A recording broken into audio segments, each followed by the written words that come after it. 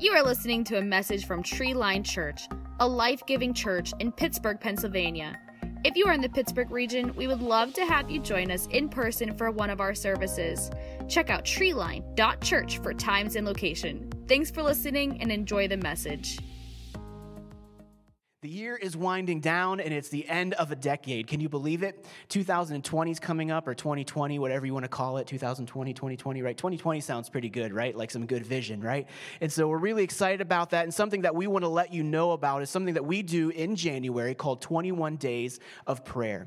And so what we're going to do as a church in January, and you won't be able to miss this. Matter of fact, you're probably going to be sick of hearing about it, but we really want you to participate in it because we believe it all starts with prayer. Prayer is not an add-on. It's not something we kind of do just in case. It all begins with prayer. Tree Line as a church was birthed in prayer. It all comes down to praying first. And so what we want to do is set the very beginning, just like when we tithe, we give that first fruit back to God. We want to set aside the first part of the year and give it back to Him and spend some time in focused prayer individually and as a church. And so we're going to start this in January, 21 days of prayer, and we'll also be doing some fasting. And so what is fasting? If you have questions about that, there's all kinds of really great information on our website that really breaks this down for you. But some people will be fasting the whole time, different types of ways they'll do that. Some people will fast on Wednesdays. Some people will fast like a lunch together. Whatever it is, whatever that looks like, we just want to encourage you to participate in that. We're going to have some prayer declarations that we're going to believe and pray for next year as a church. So we just want to encourage you to be looking for that. And then when it all ends, we're going to get together at the end of it, and we're going to have a great time praying and worshiping together. We're so excited for that. So just want to let you know that that's coming up, 21 days of prayer. Hope you guys are excited to come. And someone got excited about prayer, right? We got to get excited about prayer. It's going to be good. Fasting, come on, somebody. It is not my favorite thing to do, but I'm telling you what, it is my honor to do it, and I love the results that we get from it, because when you seek God and put Him first and pay that kind of price, I promise you, God shows up in a real awesome way. So be looking forward to that. So it is the Christmas season. You can officially have your Christmas tree up in your house. Why do I know that's true? Because Thanksgiving is finally over. So the argument that you've been having pre-Christmas, we do it before Thanksgiving? Do we do it after Thanksgiving? And I've heard all the arguments this year. Well, Thanksgiving was later this year. And so there's less time between Thanksgiving and Christmas, so I can't wait until after Thanksgiving to put the tree up. We've got to have it up now. Well, I'm sorry, that's not the case. You must wait till after. Who had their tree up in here before Thanksgiving? Just be honest. Okay, some of you are like, yeah, that's pretty easy. How many of you put your tree up after Thanksgiving? How many of you still don't have a tree up and you're like, I don't even know? Yeah, come on. Yeah, that's right. You're like, we got a nice tree here at church. We'll just use that one, right? That's okay, go for it. That works for us, right? I joked with our kids this year that this year we were going to get one of those ones that you like print out and hang on the wall. You know what I mean? It's just like the piece of plastic you unfold and it's like, it's done. It's just on the wall, right? It's like Flat Stanley. Remember your kids used to do that? Flat Stanley. What are you guys talking about, right? Some of you know what I'm talking about. Come on, Flat Stanley. He was fun, and he was my friend. So I had one mailed to me when I was in college. I took pictures of him all over the city, mailed him back. It was amazing. If you don't know, Google it.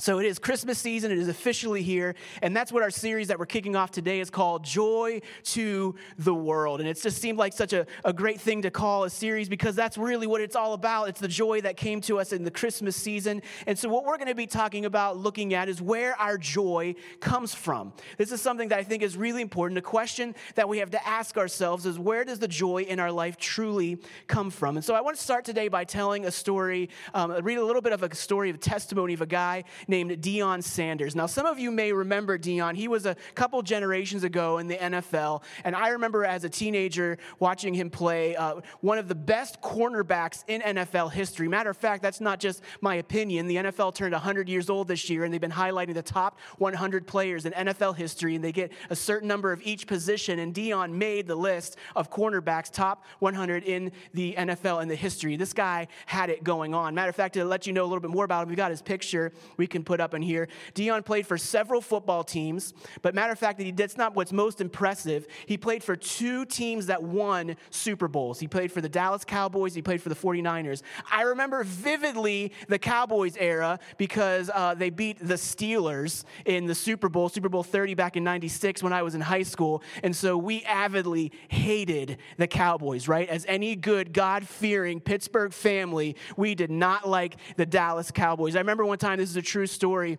There were some people, it looked like a shady deal was going on in this empty lot behind our house. And they were like, oh man, they must be down there selling drugs or something like that. Or, we're like calling the cops and they come down and we were like talking about the things that might be going on. And my brother, Brandon, who you guys know, he was really young at this time, really young. I mean, he was just a little kid in elementary school. And I remember them talking about the things that they might be doing with the cops. And he comes in and he's like, yeah, and they're probably a Cowboys fan too. Like just talking about like it couldn't get any lower, right? And that's how we felt about the cops. So I remember Dion from those days, like, come on, man, you're a Steelers fan, you're talking trash on people you've never even met. It's like, but yeah, man, they ran all over us in that Super Bowl. And so I don't like Dion for that reason, but just he's at the top of his game, top of the world, won 2 Super Bowls. And here's what's even more amazing about him. He was a multi-sport athlete. He actually played baseball on several teams in addition to playing football. What's even more amazing than that, you're like, Brian, how can you get it more amazing? He actually played in a World Series for the Atlanta Braves. He is the only human being to have played in a Super Bowl and a World Series. Come on, this guy has got it going on. That is pretty amazing. I'd like to just even be the ball boy at the Super Bowl or World Series, right? And this guy has played in both. I mean, top of his game, top of his life. I mean, had everything going on. And so what we're going to do is read a little bit of his story, what he went through at that time, and see where his mind was while all of this was going on, because it seems like it'd be a pretty great thing. And here's where he was after he won his first Super Bowl. Here's what he says. I remember winning the Super Bowl that year. And that night after the game, I was the first one out of the locker room, the first one to the press conference, and the first one to go home. And I remember my wife, Carolyn, saying to me, baby, you just won the Super Bowl. Don't you have a party downstairs or something to go to? And I just said, nah. And I rolled over and I went to sleep. That was the same week I bought myself a brand new $275,000 Lamborghini. Come on, someone. And he hadn't even driven it a mile before I'd realized, no, that's not it. That's not what I'm looking for. It's got to be something else. I'm so hungry. I tried everything, parties, women, buying expensive jewelry and gadgets, and nothing helped me. There was no peace. I mean, I was playing great. I got all this media attention and everything the world had to offer, but no peace, no joy. Just emptiness inside. The Bible describes it in the first chapter of Ecclesiastes as chasing after the wind, and that's exactly what it was like. I tried to buy myself something to make myself happy, and I was even emptier than before because I could see that nothing could possibly satisfy the hunger that was deep down inside of me. I tried throwing myself into my career, into sports, trying to see how far I could go. And when I achieved every goal I could think of, I was right back where I started. Empty, empty, empty. And nothing I did could touch that deep loneliness inside of me. I was just running. I could not stop. Pretty amazing thing to hear from somebody who we would perceive to being on top of the world. Winning multiple Super Bowls, right? Playing in the World Series. Can you imagine the amount of money? I mean, come on, somebody. He's buying cars that are more expensive than houses. I mean, that is amazing, right? It would be like, that would just be the great thing ever. How could you feel empty? How could you not have joy? I mean, driving a fancy sports car, that'd make me kind of happy. I'm not going to lie. That'd bring me some joy in my life. But he was just at a place where he felt so empty. And we hear this all the time that pre-Christ, before people come to Jesus, because God designed each and every one of us for that longing, for that connection with him. And nothing else can come close to satisfying this. And obviously, this is a part of a story of him coming to Christ. And we'll read a little bit more of that here momentarily. But something that we've got to understand is that, yes, that happens before we come to Jesus. There's this longing that can't be filled. But if we're honest with ourselves, this isn't just something that happens pre-Christ. It's something that can happen post-Christian as well. This feeling, this sense, this longing that something's missing. This sense of that we can't have joy. And sometimes we can't put our finger on it. And the amazing thing is that if we're honest, Christmas kind of highlights this for us, doesn't it? There's this added pressure to be happy in the month of December, right? I mean, we all know the song, it's the most wonderful time of the year, right? Come on, ding, dong, ding. Some of you already had it in your head, you were there, right? And so it just, there's this pressure that you gotta be happy at Christmas. It's gonna be wonderful, right? We're gonna get the family together. And some of you are like, oh, Brian, let's talk about the opposite of joy. Getting the family together, are you kidding me? But there's this pressure that we feel. Come on, somebody, we're gonna get the fruitcake. We're gonna get together with the fruitcakes. Come on, right? It's going to be an amazing time. There's this pressure to be happy and this longing for joy, and this question that we have to ask, maybe a little bit like Dion, is where does our joy come from? What do we do when we find ourselves longing for something that we can't quite put our finger on, but where does it come from? I want to read a story to us today from the book of Luke, and this is an encounter that Jesus had with a guy. We don't know a lot about him, other than they call him the rich young ruler. Well, this sounds like he's got a little bit of what Dion had going on, right? The rich young ruler. So the guy was wealthy, right? He was on the right side of his age, right? He was young, so he could enjoy that wealth. And not only that, he had influence because he was a ruler. So this guy was powerful, he was large and in charge, right? And so this is going to story, we're going to read his encounter of when he came to Jesus and encountered Jesus. This is what he said in Luke 18. A certain ruler asked him, "Good teacher, what must I do to inherit eternal life?" "Why do you call me good?" Jesus answered. "No one is good except God alone." Pause. I love the foreshadowing. Do you love Jesus here? He is saying, oh, that's great that you notice that I am good, but why do you call me good? Because God is the only one that's good. So therefore, if I'm good, I must be God, right? Do you love how Jesus kind of sneaks that in there? He says, you know the commandments. You shall not commit adultery. You shall not murder. You shall not steal. You shall not give false testimony. Honor your father and your mother. And here's what this young ruler who is rich replies. He says, all these I have kept since I was a boy. Now, holy cow. I mean, that is like quite a statement, right? That he has kept all of the commandments, that he has done it all. He's got all the things that God told him they were to do to be a good God follower, that he did it. He obeyed the rules. He did all those things. Yes, I'm good, but he's still asking this question, what do I have to do to have life? And then Jesus hears him, and this is what he responds. You still lack one thing. Sell everything you have and give to the poor, and you will have treasure in heaven. Then come follow me. When he heard this, he became very sad because he was very wealthy. Jesus looked at him and said, how hard is it for the rich to enter the kingdom of God? Indeed, it is easier for a camel to go through the eye of the needle than for someone who is rich to enter the kingdom of God. It continues, it says, those who heard this asked, they said, who then can be saved? Jesus replied, what is impossible with man is possible with God. Peter said to them, we have left all we had to follow you. Jesus says, truly I tell you, no one who has left home, wife or brothers or sisters or parents or children for the sake of the kingdom of God will fail to receive many times as much in this age, in the age to come, eternal life.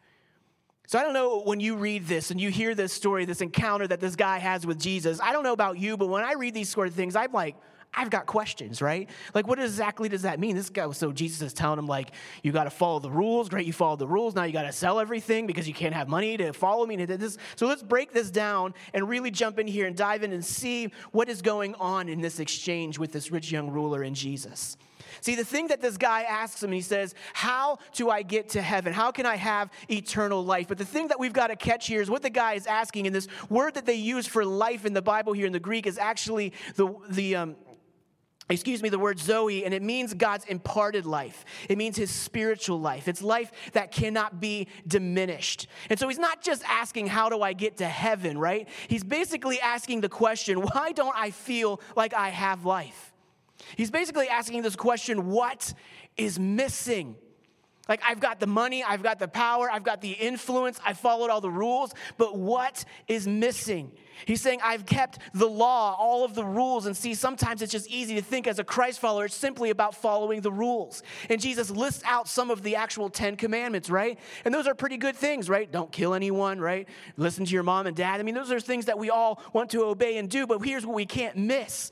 The law and the 10 commandments and everything in the Old Testament that people who were following after God, what they were following, that was set up. God did that just to simply show that we can't do it.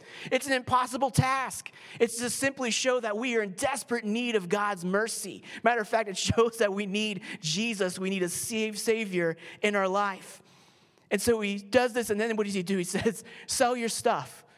If you want to follow after me, if you truly want to know what life is, go ahead, sell it all, give it to the poor, and then come and follow me. What is that all about? Does that mean that if we have money, if we have wealth, that we can't follow after God, we can't follow after Jesus, we can't really know what joy in life is if we have possessions? And see, I don't really think that's what it is. I really think if we were to examine here, I think Jesus was basically calling this guy out on something. He was saying, you said that you have followed all of the commandments, right? Your whole life since you were a boy, you say you have followed all the things that God has asked you to do, but I really think he's pointing out that he failed to follow the very first commandment. Matter of fact, we can take a look at it in the book of Deuteronomy in chapter 5. It says this, I am the Lord your God who brought you out of Egypt, out of the land of slavery. You shall have no other gods before me. See, what he was saying was it's not about the money, but he was saying what has your heart. Here's what I know is true, that every single one of us will worship something. You may not believe it, but we're all going to worship something. God wired us to worship. We are going to be worshipers. Whether you worship God of the Bible, whether you worship Jesus or something else, we're all going to worship. Matter of fact, I remember when we moved back here a couple of years ago, and a pastor friend of mine was driving me around, showing me some of their properties some of the buildings and churches and things that they were doing in the city, just showing me around. And I remember we were coming across the Fort Pitt Bridge at one time downtown, and as we were coming across the bridge, you know that the Heinz Field's right there. You can see a great view of it. And as we were coming across, he kind of chuckled, and he was like, on the tour, he was like, and here's where the city comes to worship, right? Because it's kind of true, right? I mean, we're all going to worship something, right? We're going to worship something, and we're all wired that way. And you really understand the word worship comes from the words worth, ship. What do we assign worth to? See, our worship is saying what we assign ultimate value to in our life. So if we're all going to worship something, if we're all going to put something first in our life, what are we assigning that ultimate value to? What is the most important thing? And I think this is where he was in this story, that he was calling this guy out, that it wasn't about the money. It wasn't about the wealth. He was saying, have you put me first in your life? And are you willing to sell all this, get rid of all this that has your heart in order to follow after me?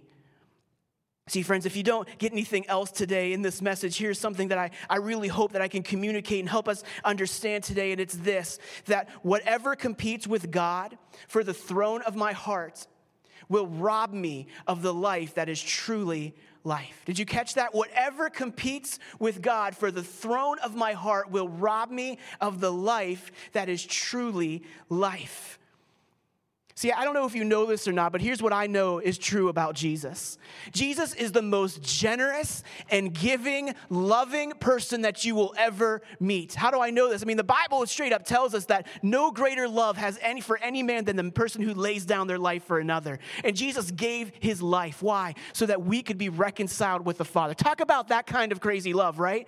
That God loved you and me so much that he sent son Jesus to pay the price for my mistakes. For your mistakes, for your sins, for your failures, for your falling short. And that he gave his life and he showed us grace. What is grace? That he gave us what we didn't deserve. We don't deserve his forgiveness. And then he showed us mercy. What is mercy? Not giving us what we do deserve. Well, what does that mean? The Bible tells us that the wages of sin is death. What is a wage? Something that you earned. We deserve to be punished. We deserve to be separated from God. But Jesus loved you so much and he gave it all, laid it on the line. And not only that, he never stopped there. He never stopped loving you. Whether you accepted it or not, he has always been there, always will be, always loving you. Nothing can separate you from his love. He's the most generous person that you will ever meet. He doesn't hold your past against you. Matter of fact, the Bible tells us that as far as the east is from the west, that he doesn't hold it against us anymore, that he doesn't see us that way. He sees us as a new creation. He has wiped the slate clean. This is the kind of love that Jesus has. He's the most generous person that you'll ever experience. But friends, at the same time, Jesus is the most demanding person that you'll ever meet. See, Jesus came and gave it all, but truly it's an exchange. He asks for it all. See, as much as God is loving, as much as Jesus is generous, as much as he is giving it all, he is asking it all back from us. Why? So that we're living a life of surrender to him. And so it's not just simply about what Jesus can do for us. It's about laying down our life in worship for him. And so when we talk about Jesus as being an add-on, and I think this is a really danger that's happening in our culture. Maybe it's just Western Christianity. I'm not sure. But there's this idea that when you come to Jesus, when you experience him, it's like Jesus add-on, right? It's almost like Jesus becomes like this supplement. Like when we come to Jesus, we don't really change anything about us. We just want to add Jesus to the equation to kind of improve certain areas of our life. But if we simply see Jesus as a supplement to our life, we will miss the fact that Jesus didn't come to simply improve certain areas of our lives. Jesus came to give us a completely new life. And when we understand that and we see that Jesus is not an add-on, and if we just live that way, we will be constantly living in conflict with ourselves. Jesus was always making these severe statements, saying, he talked about it's easier for a camel to pass through the eye of the needle than for a rich man to enter into the kingdom of God. What does that mean, right? I mean, come on, sometimes you read this stuff in the Bible and you're like, Jesus was like, what?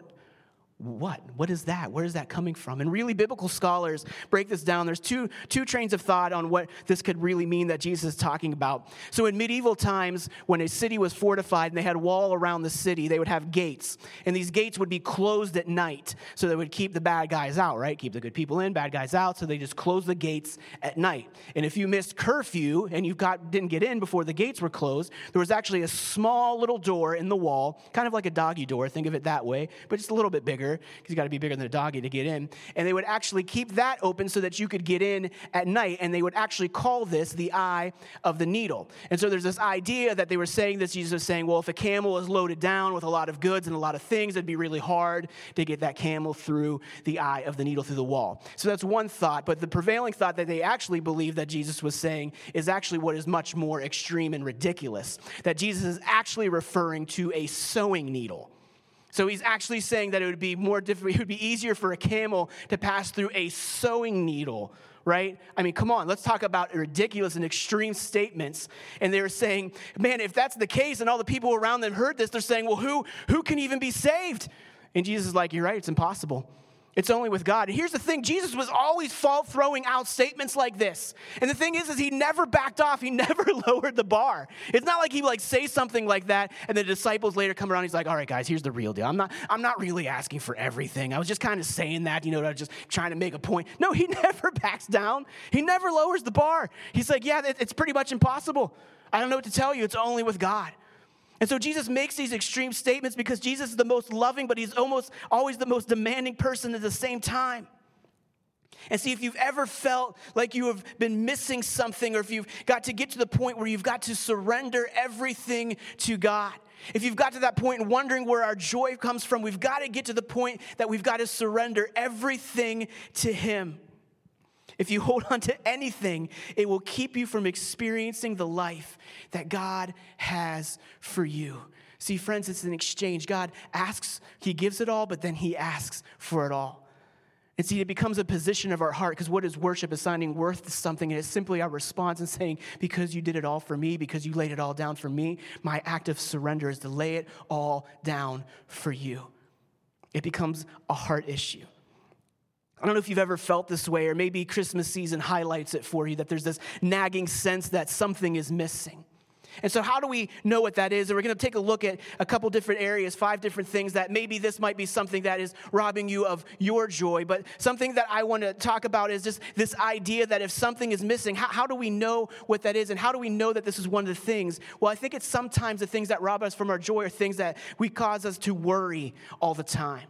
That we're worried about it constantly. Maybe it's something that is stressful for you. You constantly have stress and maybe even anxiety over this. Maybe it's something that keeps you up at night, where you wake up and that's the thing that you're constantly thinking about. So I want to highlight these 5 things, and we got to ask ourselves this question: what is competing for the throne of my heart?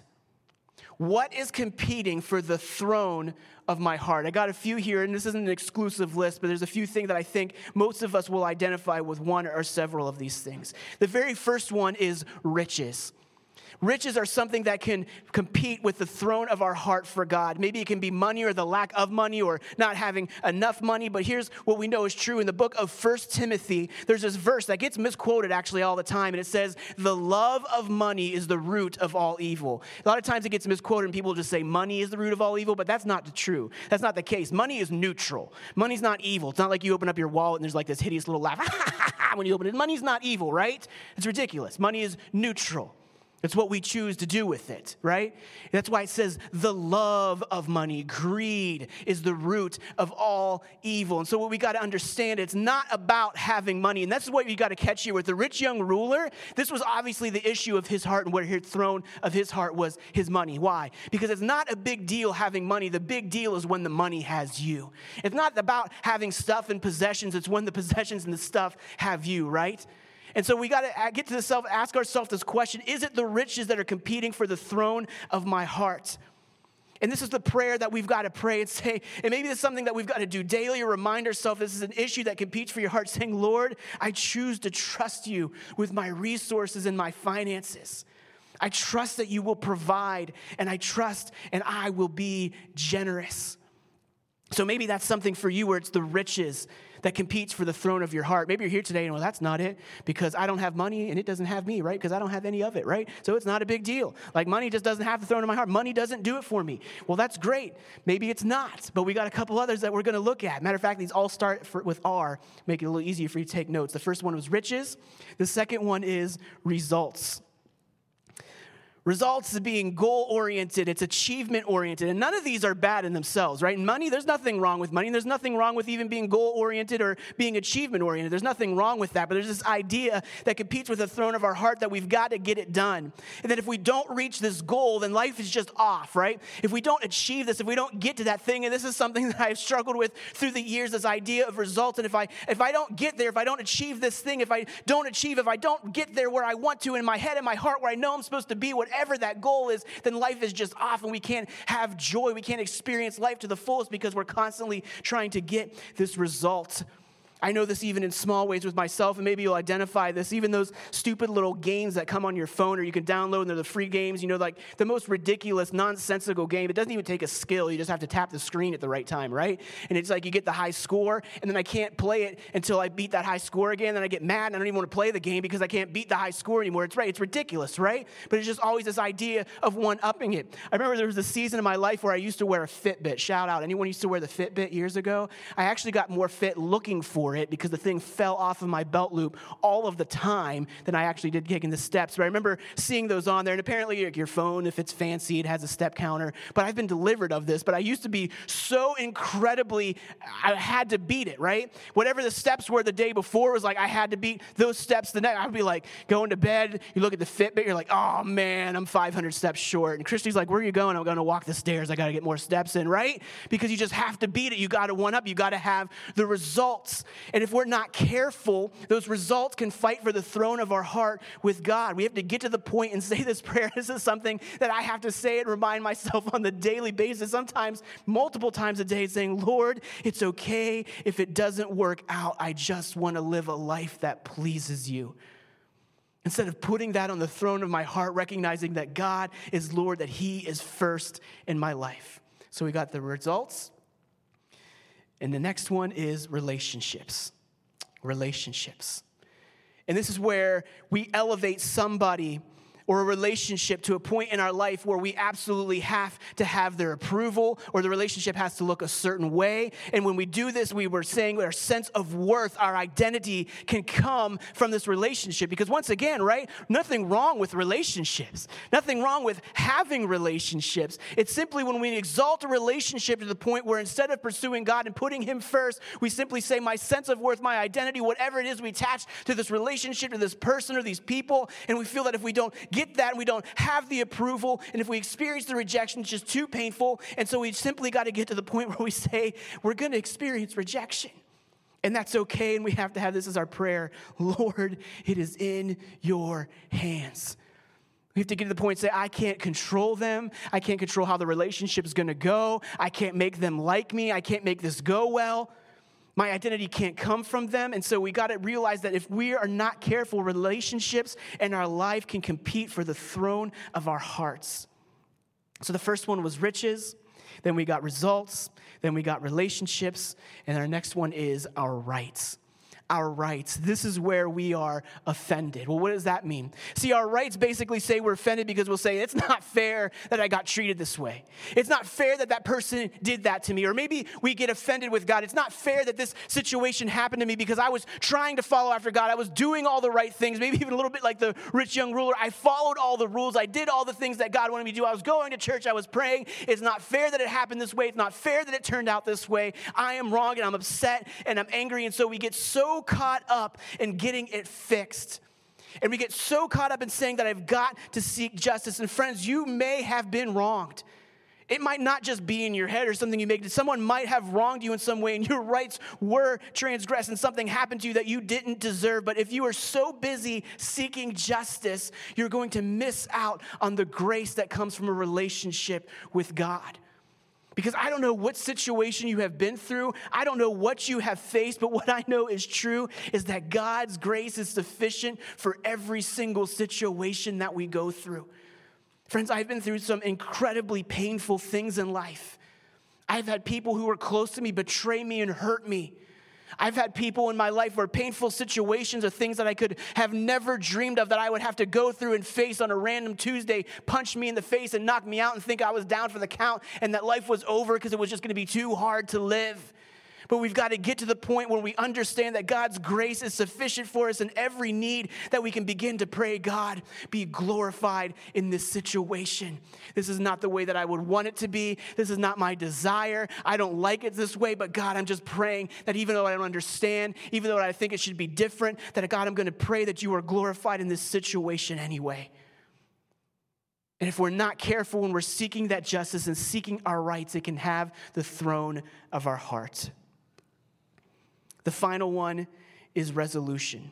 So we started with riches, results, relationships, rights, and the last one is resolution. Told you they were all with R. And resolution says that until I have this, until this prayer is answered, and that you can fill in the blank with anything, and you think things like until Mr. or Mrs. Right shows up, right? Until this prayer is answered, until I achieve this level in my career, until I live in this certain place, until whatever this prayer that I have before God is answered, I can't be at rest. And so we can constantly just get to this place of whatever it is, whatever this resolution that if it feels like you're almost like hanging, right? Like the saying, you're waiting for the other shoe to drop. And this is the place that we get to in our life when we get caught up in resolution. We feel like we can't move on, that we're stuck, that we can't do anything else, we can't pursue anything else. And maybe sometimes this is the thing that keeps you up. Maybe this thing that you stress over because we're waiting for that prayer to be answered. We're waiting for that resolution. And this is the prayer that we've got to get to. We've got to say, God, I choose to trust you. Oh, man. Even if things don't work out the way that I want. God, even if things don't work, even if this resolution never happens, even if I never see the answer on this side of eternity, God, I'm choosing to trust and I'm choosing to follow you. I'm choosing to surrender, even if the answer doesn't show up. See, I'm reminded of a story, and maybe you've heard this before. There's a guy in the Old Testament. His name was Abraham. And Abraham was used by God to do some pretty amazing things for the people of God. And at one point, Abraham marries a woman named Sarah, and God promises them that they're going to have a baby together. And so God gives them this promise that they're going to have a child, but then the time starts ticking, the clock starts coming. 25 years later, they finally have a son. And here's how we know God has a sense of humor, because God told him to name this son Isaac, which means laughter. And why was this funny to God? Why does he have a sense of humor? Because at this point, Abraham was 100 and Sarah was 90 years old. And so God's like, that's pretty funny, right? Come on, it's pretty funny. Let's call him that, right? God has a sense of humor. And it tells him, come on, throw your head back and laugh. It's pretty funny. And so after all of this happens, they have the son, they have Isaac, they have the promise that God had given him and fulfilled to him. What happened? Some of you know the story. If you don't know the story, God says, okay, now that I've given you your son, I'm asking for him back. I'm going to ask you to do something. To us, when we read, almost sounds unbelievable, sounds cruel, sounds like, how can that even be a loving God? But God says, hey, I'm going to ask you for him back. I'm going to ask you to sacrifice him to me. And so Abraham takes his son Isaac out, and that's what he's going to do. He takes him up, and Isaac's like, what's going on, Dad? He's like, hey, we're going to go sacrifice. He doesn't kind of throw that in there that you're going to be the sacrifice, right? But God does something. He provides a ram for them to sacrifice. And here's the thing that you've got to understand. God never wanted Isaac to be sacrificed. God wanted to know that he had Abraham's heart and that he was first in his life, that he wasn't just simply seeking his hand and the promise of what he could do for him. He wanted to know what? That he still had the seat in the throne of his heart. He wanted to know that he was first. Friends, as we conclude today, here's the thing that I really want us to remember, and maybe this is what you need to write down, that whatever is competing for the throne of your heart is stealing your joy. Maybe as we talk about these 5 things, 1 or 2 or 3, I don't know, jump out to you. And I know this can be a hard message, but as your pastor, I want to be helpful to you. And I know that sometimes we have to have honest conversations with ourselves. And if I'm really honest with you, as I was reading through this and preparing for this message this week, man, it was just like getting smacked one time after another. Because I have to check my own heart with these things. As a Christ follower, as a pastor, it's not like I wear a cape and I don't have to deal with these things. I too have to remind myself to put God first in my life. And here's something that I really want us to understand today. Is sometimes it's not some malicious thing where we're just like, hey, I'm going to make sure I pursue this, and this is going to be a God, whether it's the riches or relationship or resolution, whatever it is, your rights. It's not like you're trying to do that maybe intentionally, but here's what I know. If you do not intentionally put God on the throne of your heart, something else will creep up every single time. So as we conclude today, I kind of wanted to read to you the conclusion of Dion's story, his testimony that he shared. He's talking about a friend of his, Eugene, that he was meeting with, who was a lawyer friend of his. And he says this: after we ate dinner, we sat there in the same seats for hours. And he was telling me about how the Lord was working in his life. At one point, he asked me, Dion, are you saved? And I said, no, man, I can't say that I am. But my attorney has been asking me the same question. Of course, Eugene knew that I wasn't saved. But I had been reading up on it, and after talking with Mark, I went home and I went to bed, and this stuff was really on my mind. I was laying there in bed about 4 o'clock in the morning when I was awakened by these awesome lights in my room. I say it was like a 747 had landed by my bed, and there was this incredible rush of wind that felt like a helicopter had come in with it. I remember opening my eyes just as the slightest bit and saying, God, if that's you, just take me, Lord.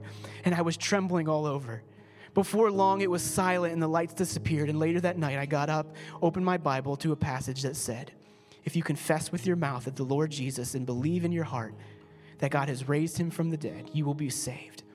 For with the heart one believes unto righteousness, and with the mouth confession is made unto salvation. The words hit me like a ton of bricks. I knew they were meant for me, and at that precise moment, I was delivered. I put my trust in Jesus. I asked him into my life.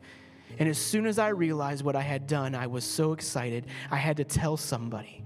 So I got on the phone and I called my attorney and I said, Eugene, I did it. I got saved. And he goes on to tell a little bit more of his story and of his experience of coming to Christ and what that's done in his life. I see, friends, as we begin this journey, this Christmas season, of talking about where our joy comes from, we've got to understand that our joy simply comes from putting God first in our lives. Matter of fact, I don't know if you caught it, but the verse that we read in Luke 18 and verse 29, it finished with this. Jesus said to them, no one who has left home or wife or brothers or sisters or parents or children for the sake of the kingdom of God. So he's saying no matter what price you have paid, no matter what you have surrendered to me, he says, no one who has surrendered this to me will fail to receive many times as much in this age, in the age to come, to eternal life. See, friends, Jesus came and he said that I have come so that you can experience life to the full. That it's not just simply about fire insurance. God didn't just send Jesus so we get a get out of hell card so we can go to heaven, right? No, it's not just about that, but that God wants us to experience this life, that life is a gift, that it's precious, that it's short. And friend, don't let those things that you try to place in the throne of your heart rob you from your joy, because no matter what you sacrifice, no matter what you lay down to him, no matter what you put down, I promise you that none of it will all pale in comparison to the life that God has for you. Would you bow your heads with me as we pray? Heavenly Father, we thank you. God, we thank you that you love us and that you care about us. God, we thank you that you sent Jesus and that Jesus is the most generous person that we will ever encounter, ever experience. But God, that he is also the most demanding. Jesus, I pray that you would give us the courage, that you would give us the ability, give us the faith, God, to trust you, to surrender completely to you. God, I know that may be difficult, that may be hard. As a matter of fact, Jesus, you said following after you was impossible. It is only because God makes it possible. So God, I just pray today that we would examine our hearts and the things that we have placed, maybe one of these 5 things, Lord. Maybe it's the riches, Lord. Maybe it's the results, the relationships, the rights, the resolution, whatever it is, or maybe something else. God, that we would begin to put you first, that we would truly examine our hearts and ask ourselves these questions, begin to pray these prayers daily, Lord. God, you be glorified. Lord, I trust you. God, I'm going to follow you. I'm going to surrender you. God, my identity is in you. Today, as you're here and your heads are bowed and your eyes are closed, I want to ask you that if maybe like Dion, maybe you are in a place where you can't say for sure that you are saved, that you ever accepted Christ, or that he's ever come into your life, that he's made you new, that you've surrendered your life to him. Friends, the first step is to simply surrender and say, I am in need of a Savior. It doesn't matter what you've done. It doesn't matter how far you've run. It doesn't matter how bad you've been. It doesn't matter how good you've been. There's nothing you can do to earn the salvation that God has sent to us through his son, Jesus. We read it right there in Dion's own story. If you just simply believe in your heart, confess it with your mouth that you believe Jesus is who he says he is, and he has done what he has said he has done. And friends, he is and he has. You simply just have to believe it and confess it. If that's you today, well, no one's looking around. Or maybe you're listening online today or listening in your car, wherever you're at. If that's you today, I'm just going to ask you right where you're at to lift your hand and say, Brian, include me in that prayer. Awesome. Anyone else? All right, we're going to pray together, confess with our mouths out loud so that no one has to pray alone. Repeat after me. Dear Jesus, I believe in you. Thank you for giving your life for me. Come into my heart. Make me new. Fill me with your spirit. Help me to follow you all of my life. In Jesus' name, amen. Hey, can we cheer for those who made a decision to come to Christ today?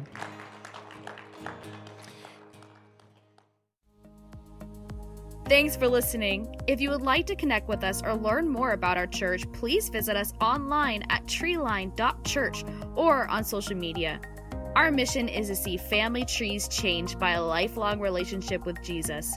We hope you can listen or join us next week.